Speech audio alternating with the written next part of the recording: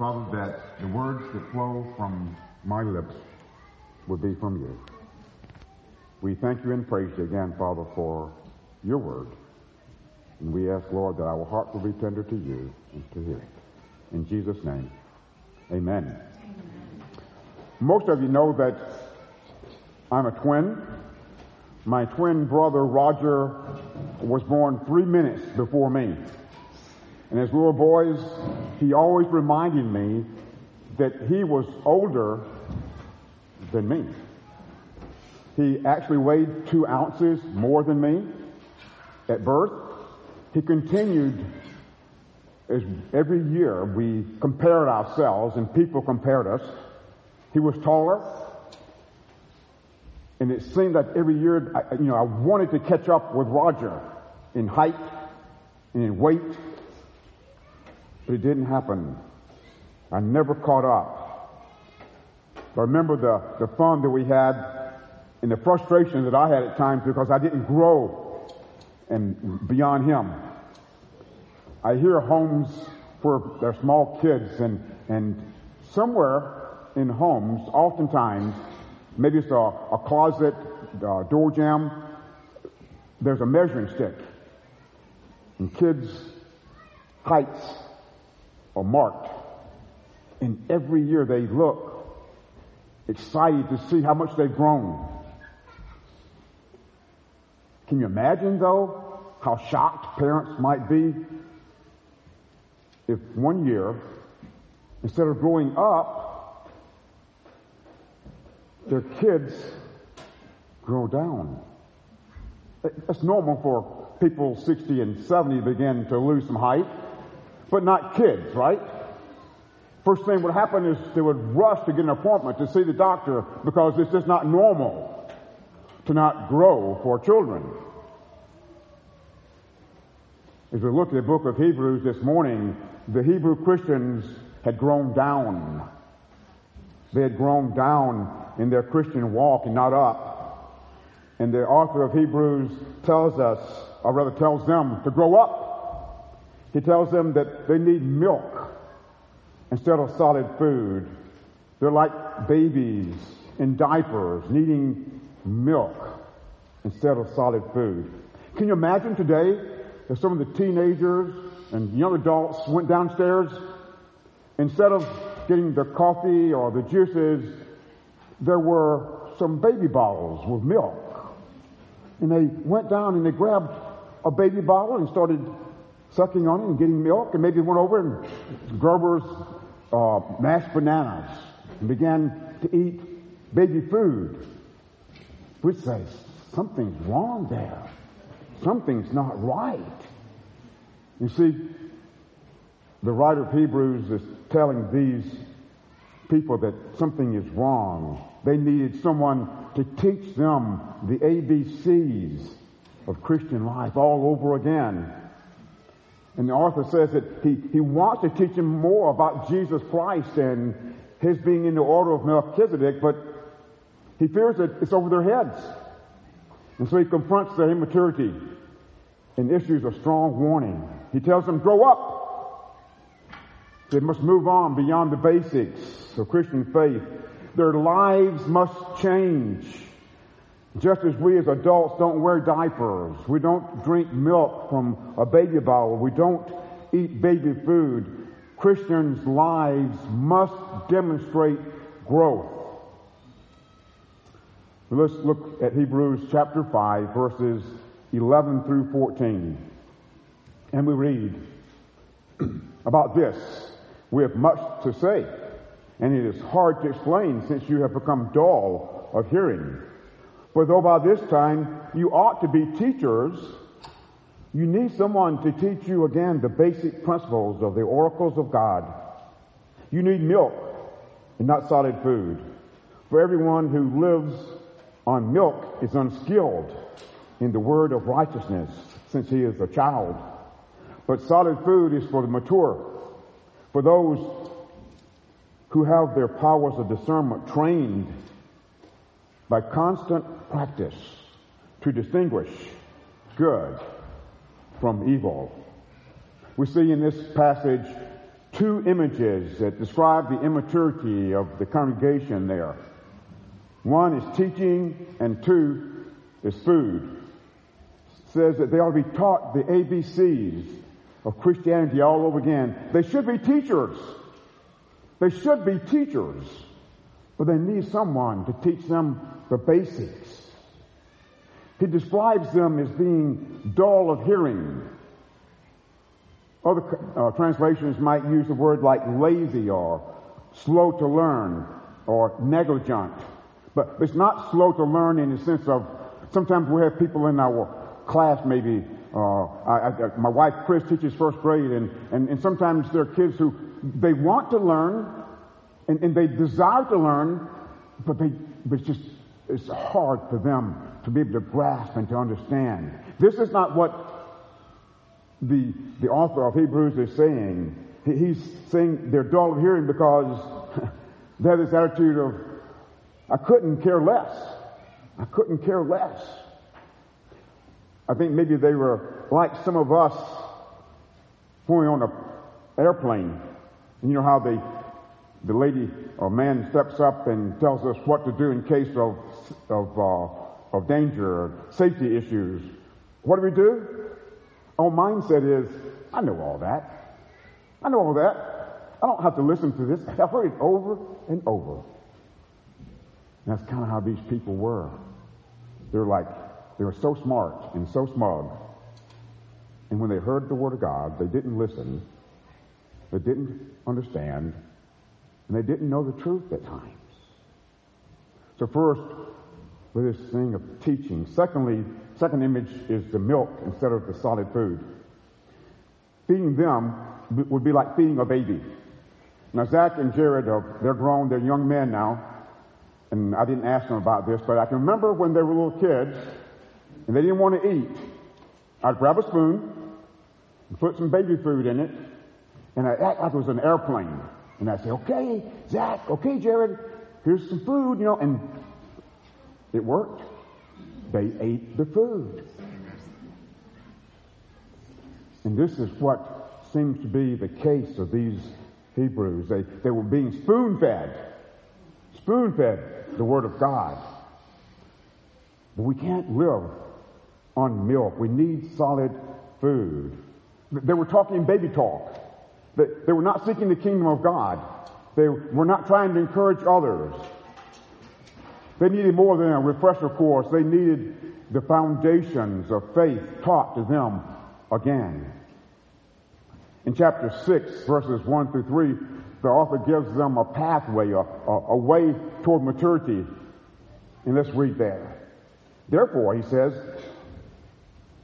let us leave the elementary doctrine of Christ and go on to maturity, not laying again a foundation of repentance from the dead works and of faith toward God and of instruction about washings and the laying on of hands and the resurrection of the dead and eternal judgment. And this we will do if God permits. We see three couplets here, 6 items, these elementary principles that they needed to leave behind. And he tells his listeners they need to move on from foundational things.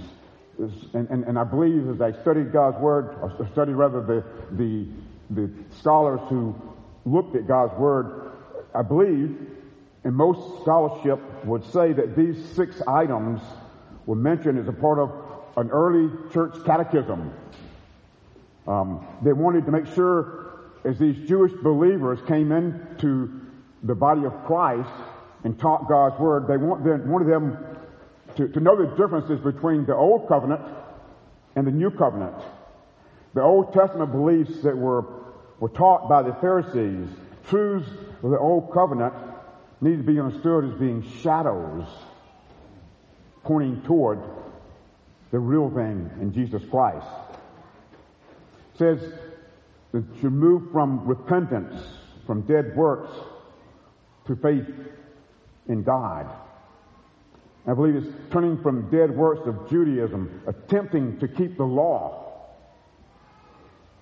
to be able to save yourself by doing good works, doing rituals that are empty.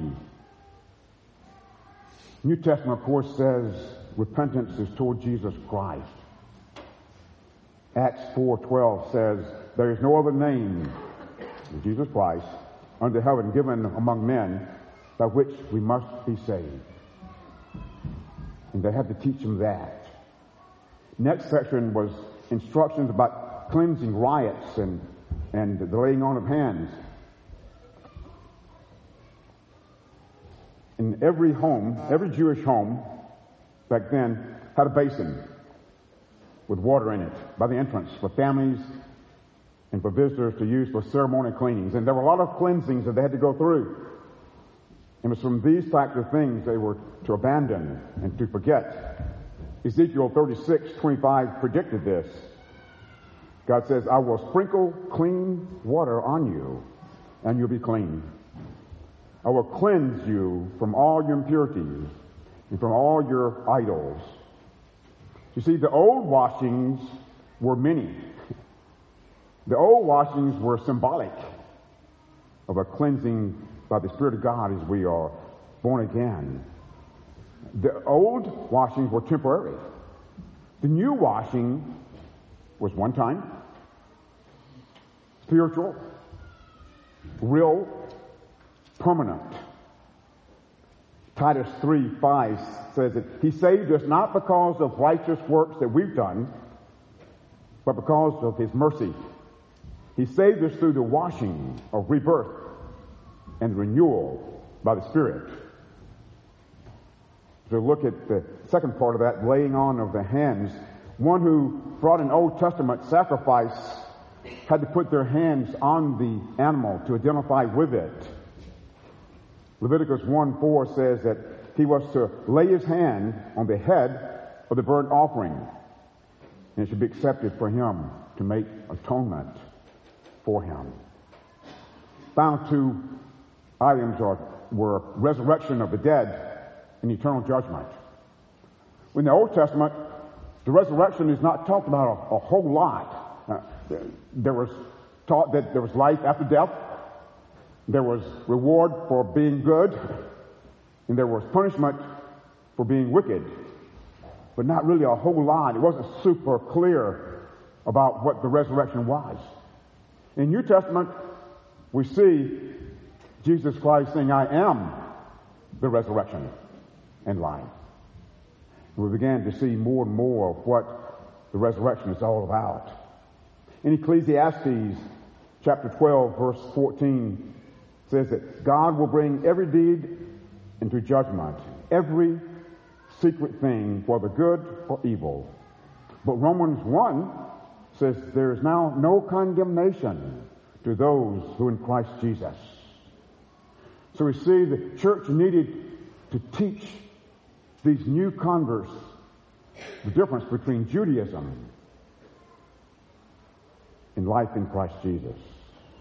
And they were trained by using the fabric of their old religion as a springboard. Again, these Old Testament beliefs, these old covenant truths, need to be understood as being shadows of the real thing in Christ Jesus. Well, the writer of Hebrews was encouraging the congregation to move on beyond the basics to Jesus Christ and to the new covenant. And in verse 3, he reminds them that maturity comes from God. Verse 3 says, this we will do if God permits. This we'll do if God permits. And this reminds us that again, that it's God who does the work. Philippians 2:12 and 13 says, work out your own salvation with fear and trembling, for it is God who works in you, both to will and to do his good pleasure.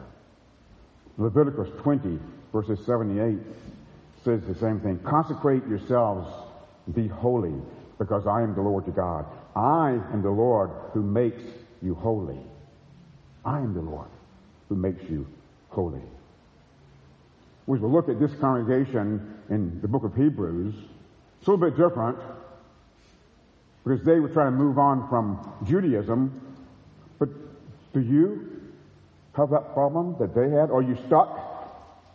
Not in Judaism, but you've been coming here for a long time. Are you a member of Good News? Are you involved? Do you need to be spoon-fed?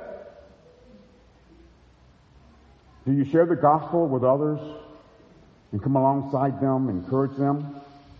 Are you better off today spiritually than you were 4 years ago? Do you know God better than you did 4 years ago? Do you love God more than you loved God 4 years ago? Is there someone here today who was raised in the church? They know the gospel. You know the gospel. But you never put your faith in Jesus Christ, in Him alone. Are there changes in your life that you would like to make? Verse 14, the author says that the mature are trained by constant practice to distinguish good from evil. Think about it. Trained by constant practice. Now, for years, Chris and I had some exercise machines in our house. And they sat there. They were good coat racks. They did us no good.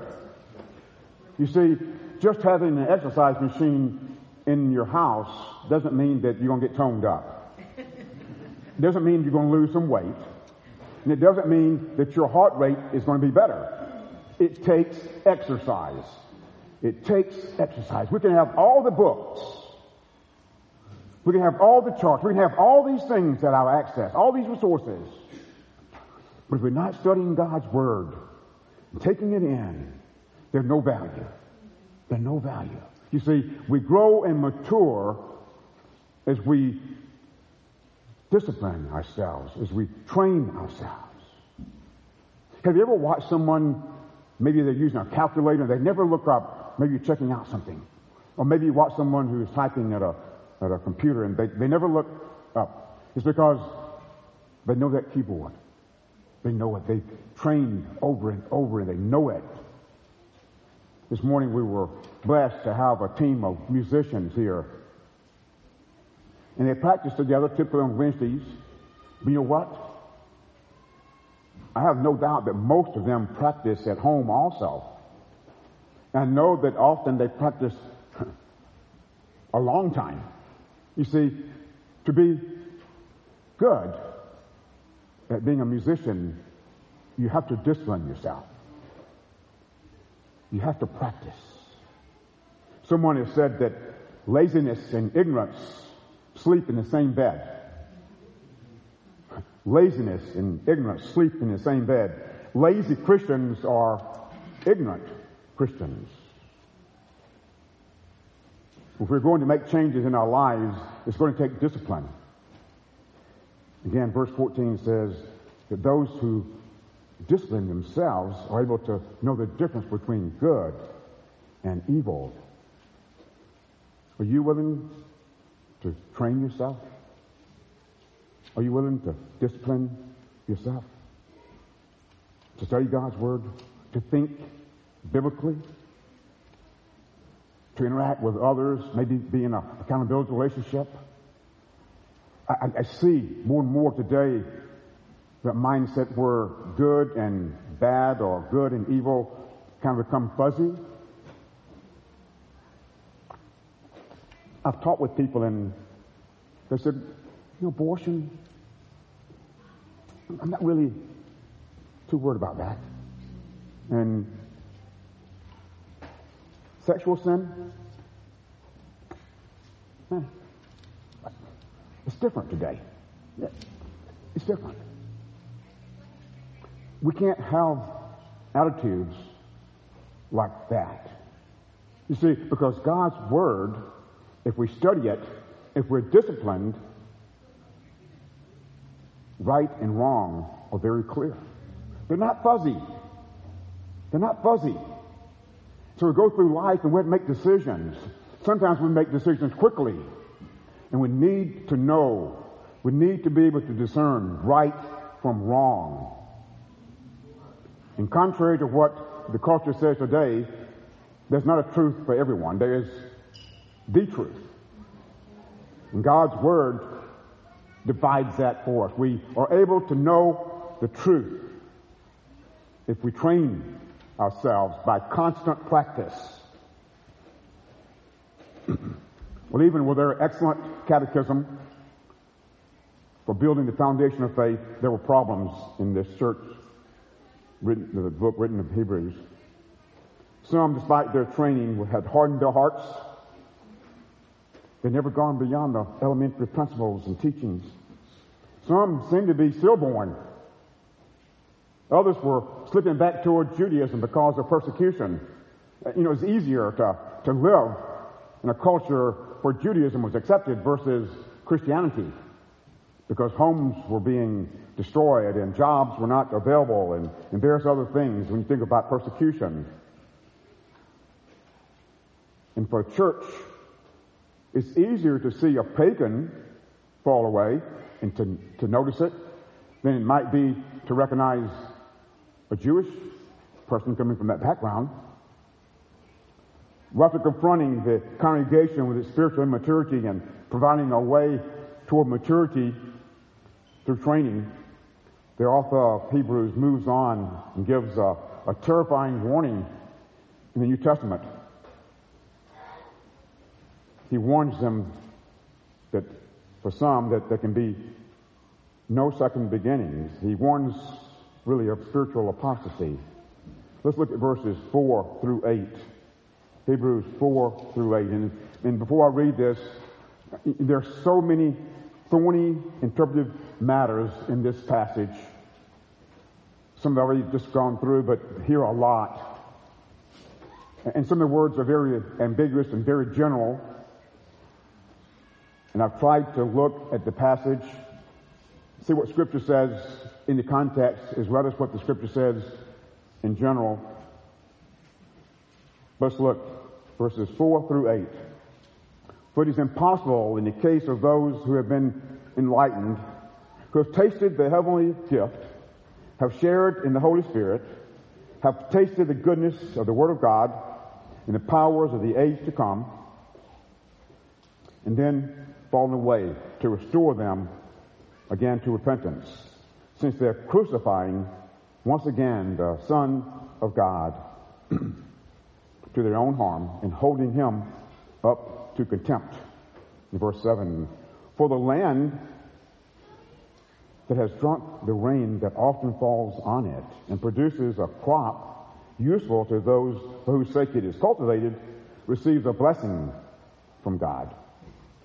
But if it bears thorns and thistles, it is worthless, near to being cursed, and its end is to be burned.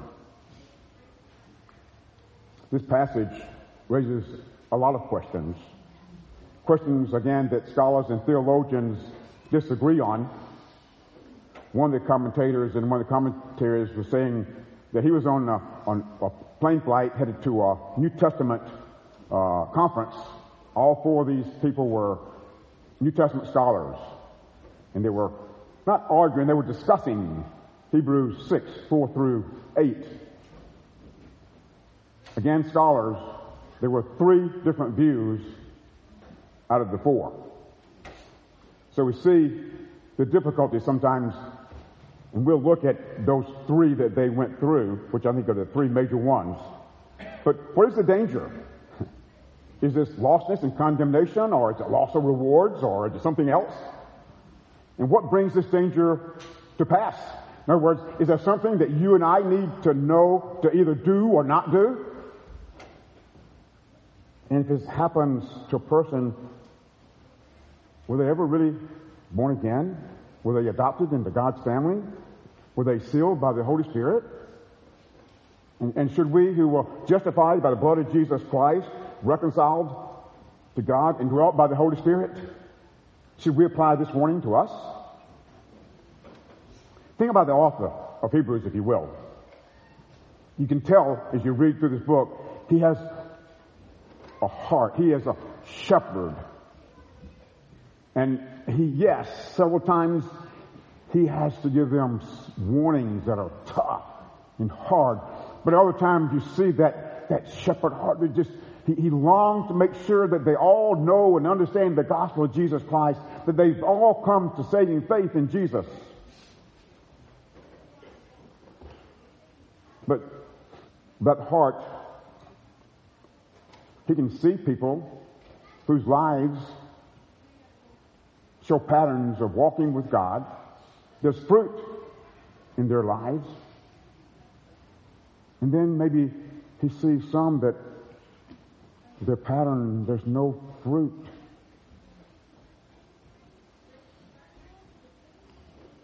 And maybe he's seen some that when they heard the gospel, they got excited, but soon they dropped by the wayside. And he gives these warnings. You see, the writer of Hebrews was not omniscient. Yes, he was inspired by the Spirit of God. But as he wrote to these people, he didn't have insight into their hearts. And so he writes and gives them warnings that are scary, that are terrible in a sense. Well, that first question is, was the danger, is it separation from God forever? And I believe that it is a final, fiery curse of hell. And we see this illustrated in verses 7 and 8, where they had those two pieces of property. And the first piece received the rain like the second did.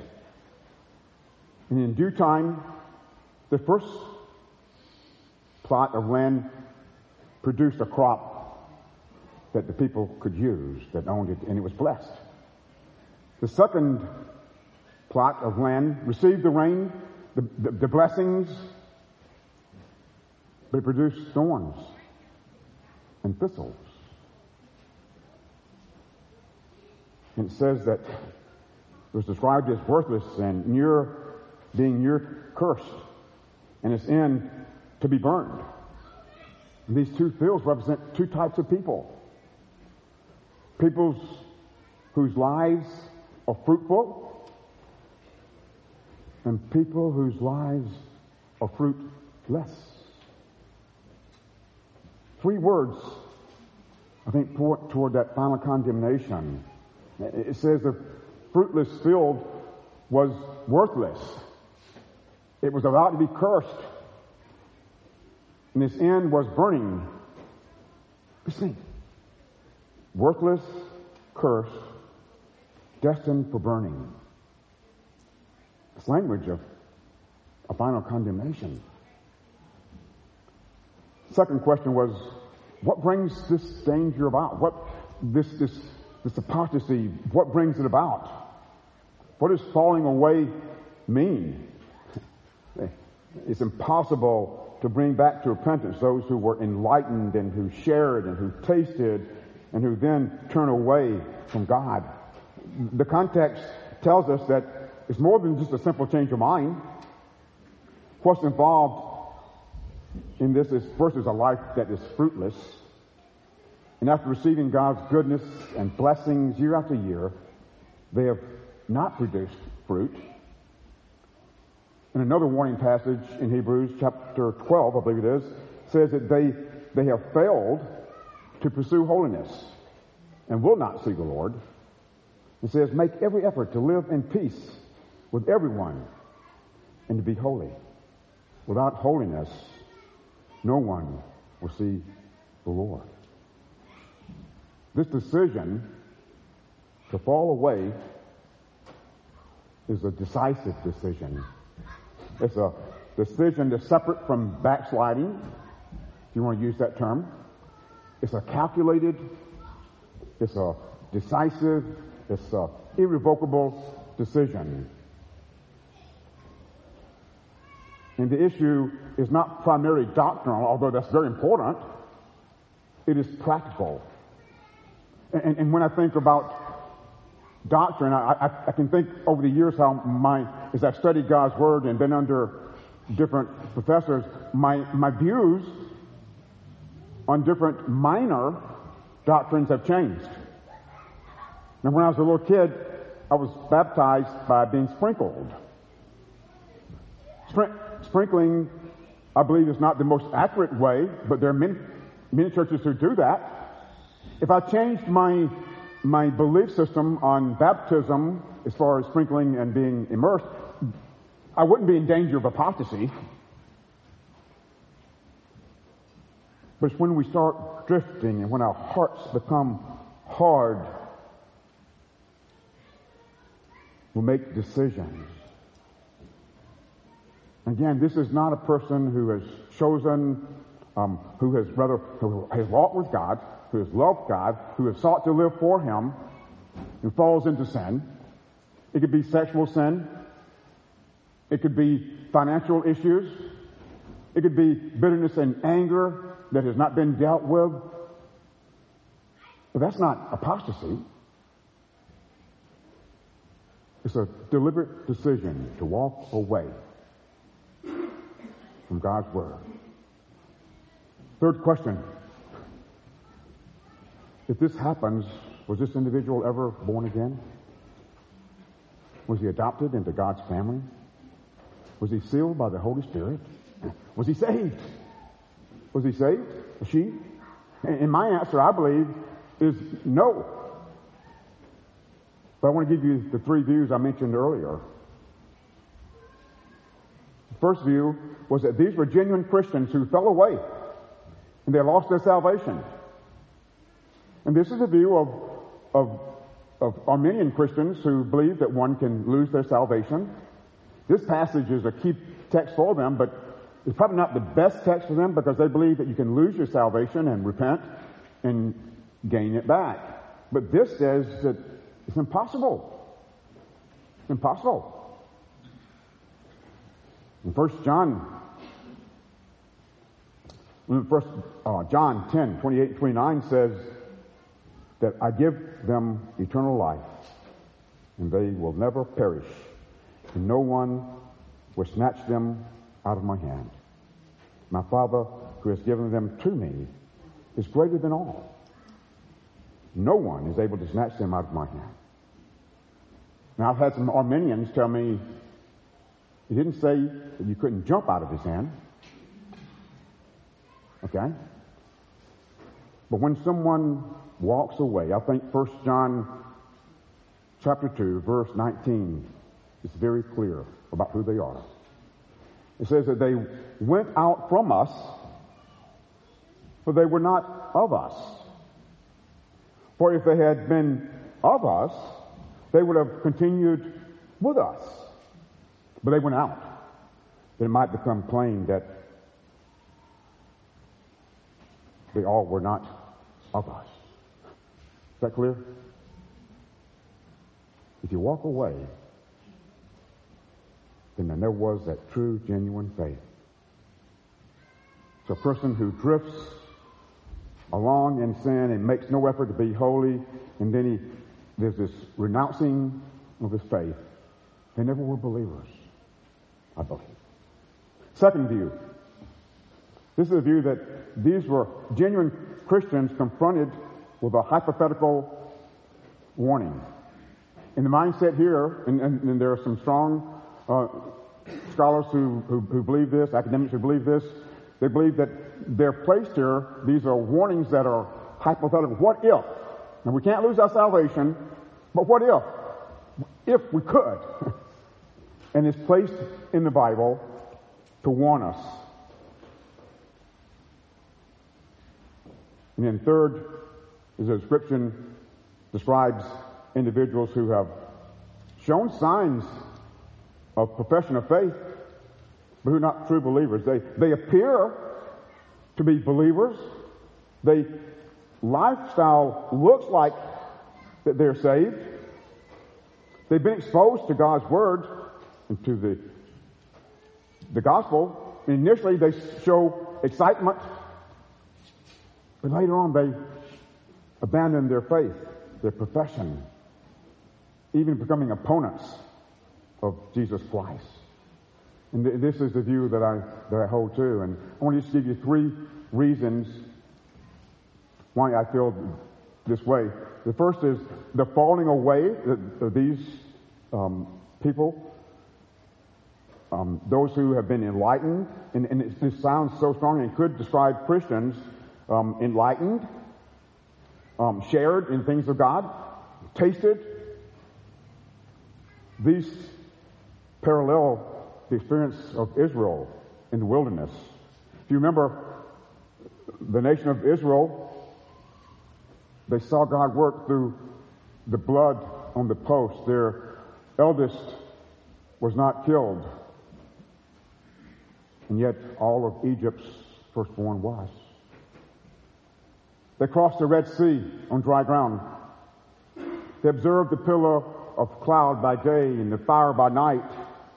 They tasted the waters of Marah when there were none, until God provided.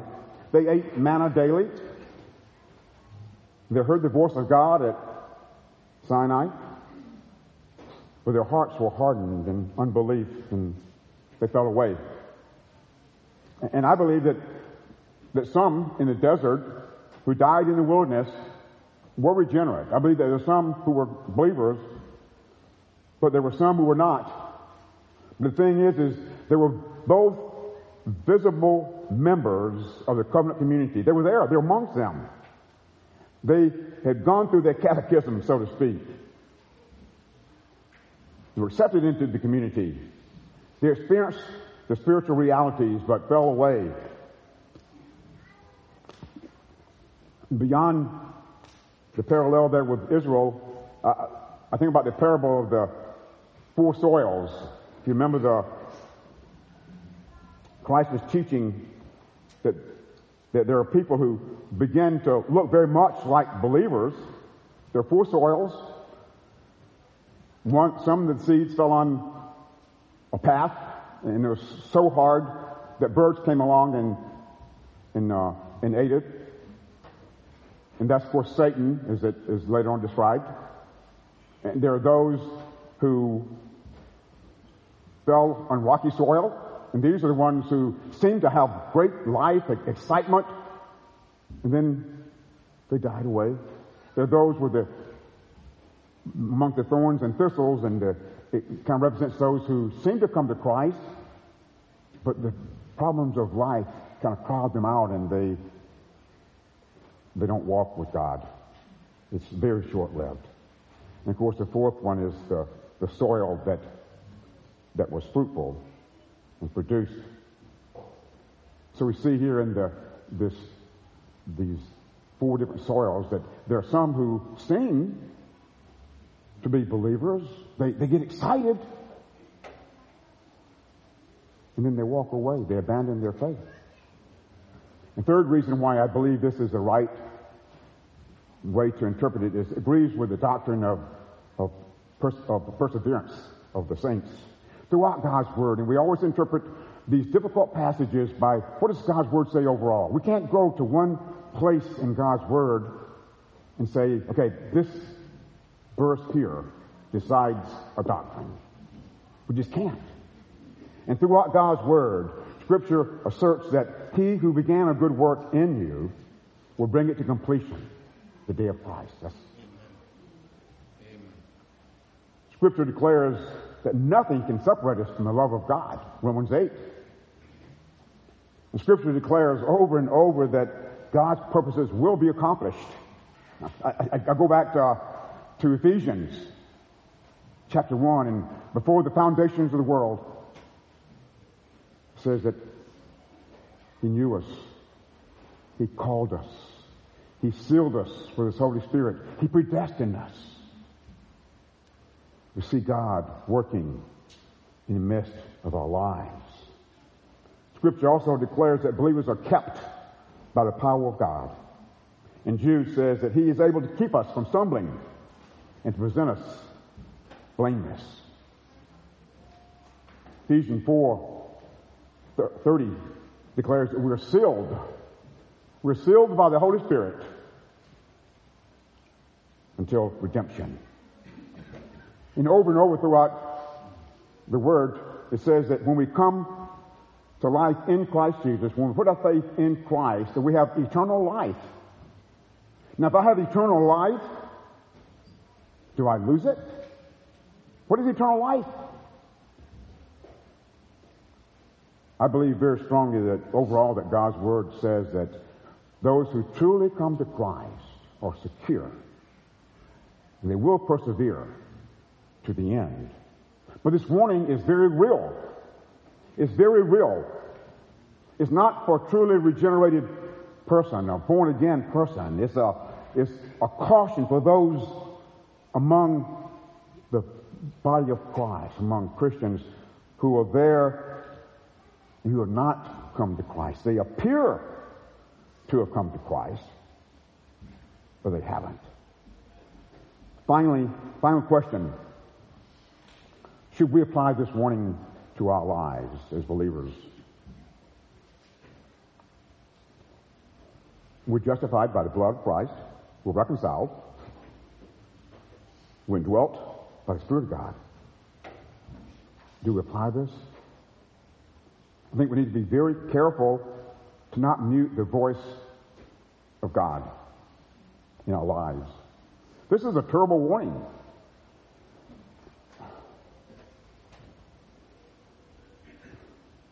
When I look at those who fell away, these descriptions, we look at them, well, they could very well be based on, these words are very ambiguous and very general.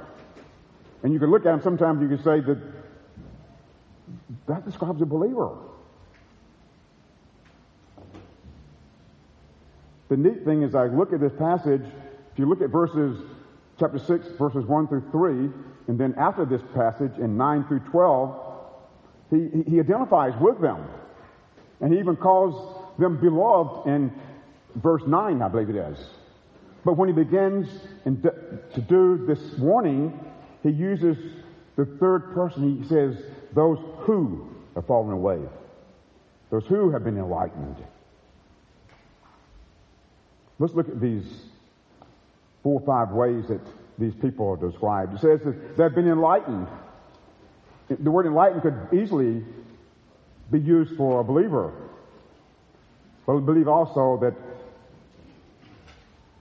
someone can sit in church in a Bible study and they can hear the Word of God taught and preached. They can gain insight.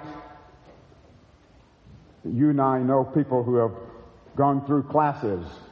They've been trained. They've been admitted into the church. But they're not saved.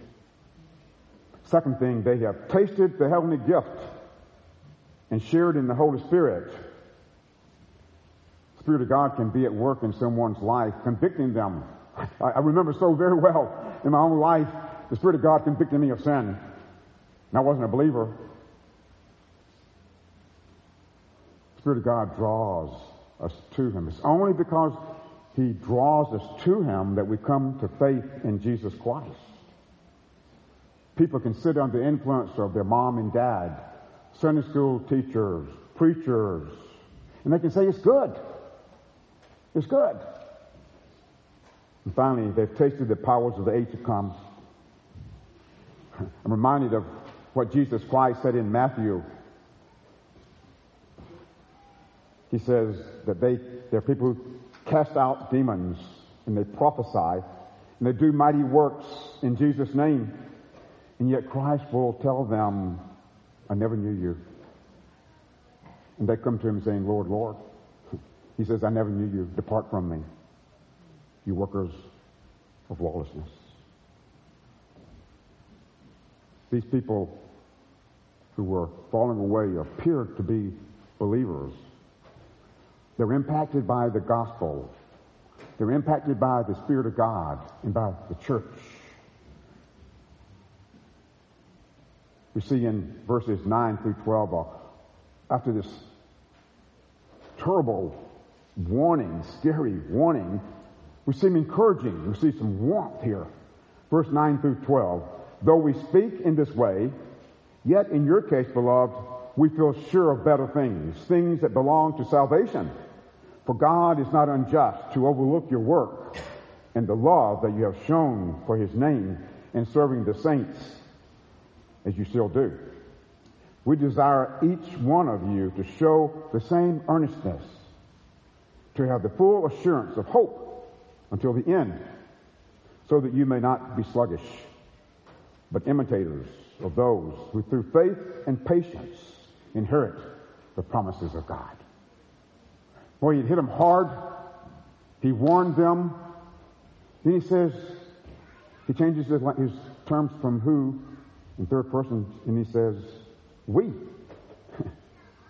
We. And beloved. He wrote to a group of people in whom he, in these last verses, gives assurance that they're saved. He calls them beloved. He talks about their good works, illustrating their faith. He mentions their inner life, that their love for God, the love you have shown for his name in serving the saints. He has confidence that his readers are not going to make a shipwreck of their life, of their faith. They're not going to commit apostasy and fall away. They're going to persevere. But he's not omniscient. The writer of Hebrews is a man. Even though he's inspired by God, he's not omniscient. So he's given them that warning. But he encourages those who are in Christ. He knows that only God can know and see their hearts. And it's because of that he wrote that strong warning. It's a warning that we all should keep in the back of our minds. It's written for those who appear to be believers, who are not. And throughout Scripture, again, God assures us that his purposes will be accomplished. If he began a good work in us, he will complete it. And that we're kept by the power of God, and that he will keep us from stumbling and present us blameless. He's given us eternal life. As I studied this passage, I couldn't help but think of my own life. You see, I've told you guys how I would go to church on my own. And I joined the church. I was baptized. I prayed prayers. But I didn't know Christ. I didn't know him. There was a tenderness toward him. I could have clearly given the gospel. I believed the Bible was the Word of God. I saw the differences in the lives of people around me. My life had the appearance of being a believer until college.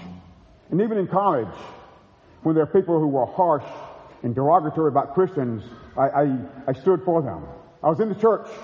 I was a church member. I was baptized. I sought to live according to the Bible, but I was not a believer. And this warning was written for people like me who appear to be saved, but are not. Is there someone here this morning who comes to church, possibly or even a member, who has never put their faith in Jesus Christ? Let's pray. Our Father in heaven,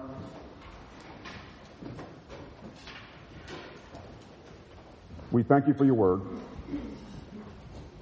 We ask, Father, that you would take your word, Father, that you would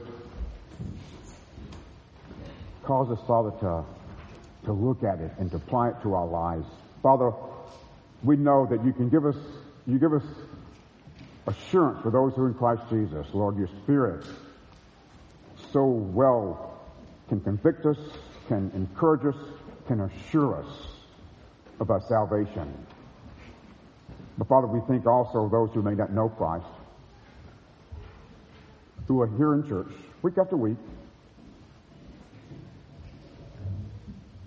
And we pray for them that they would come to a saving faith in Jesus Christ. Amen.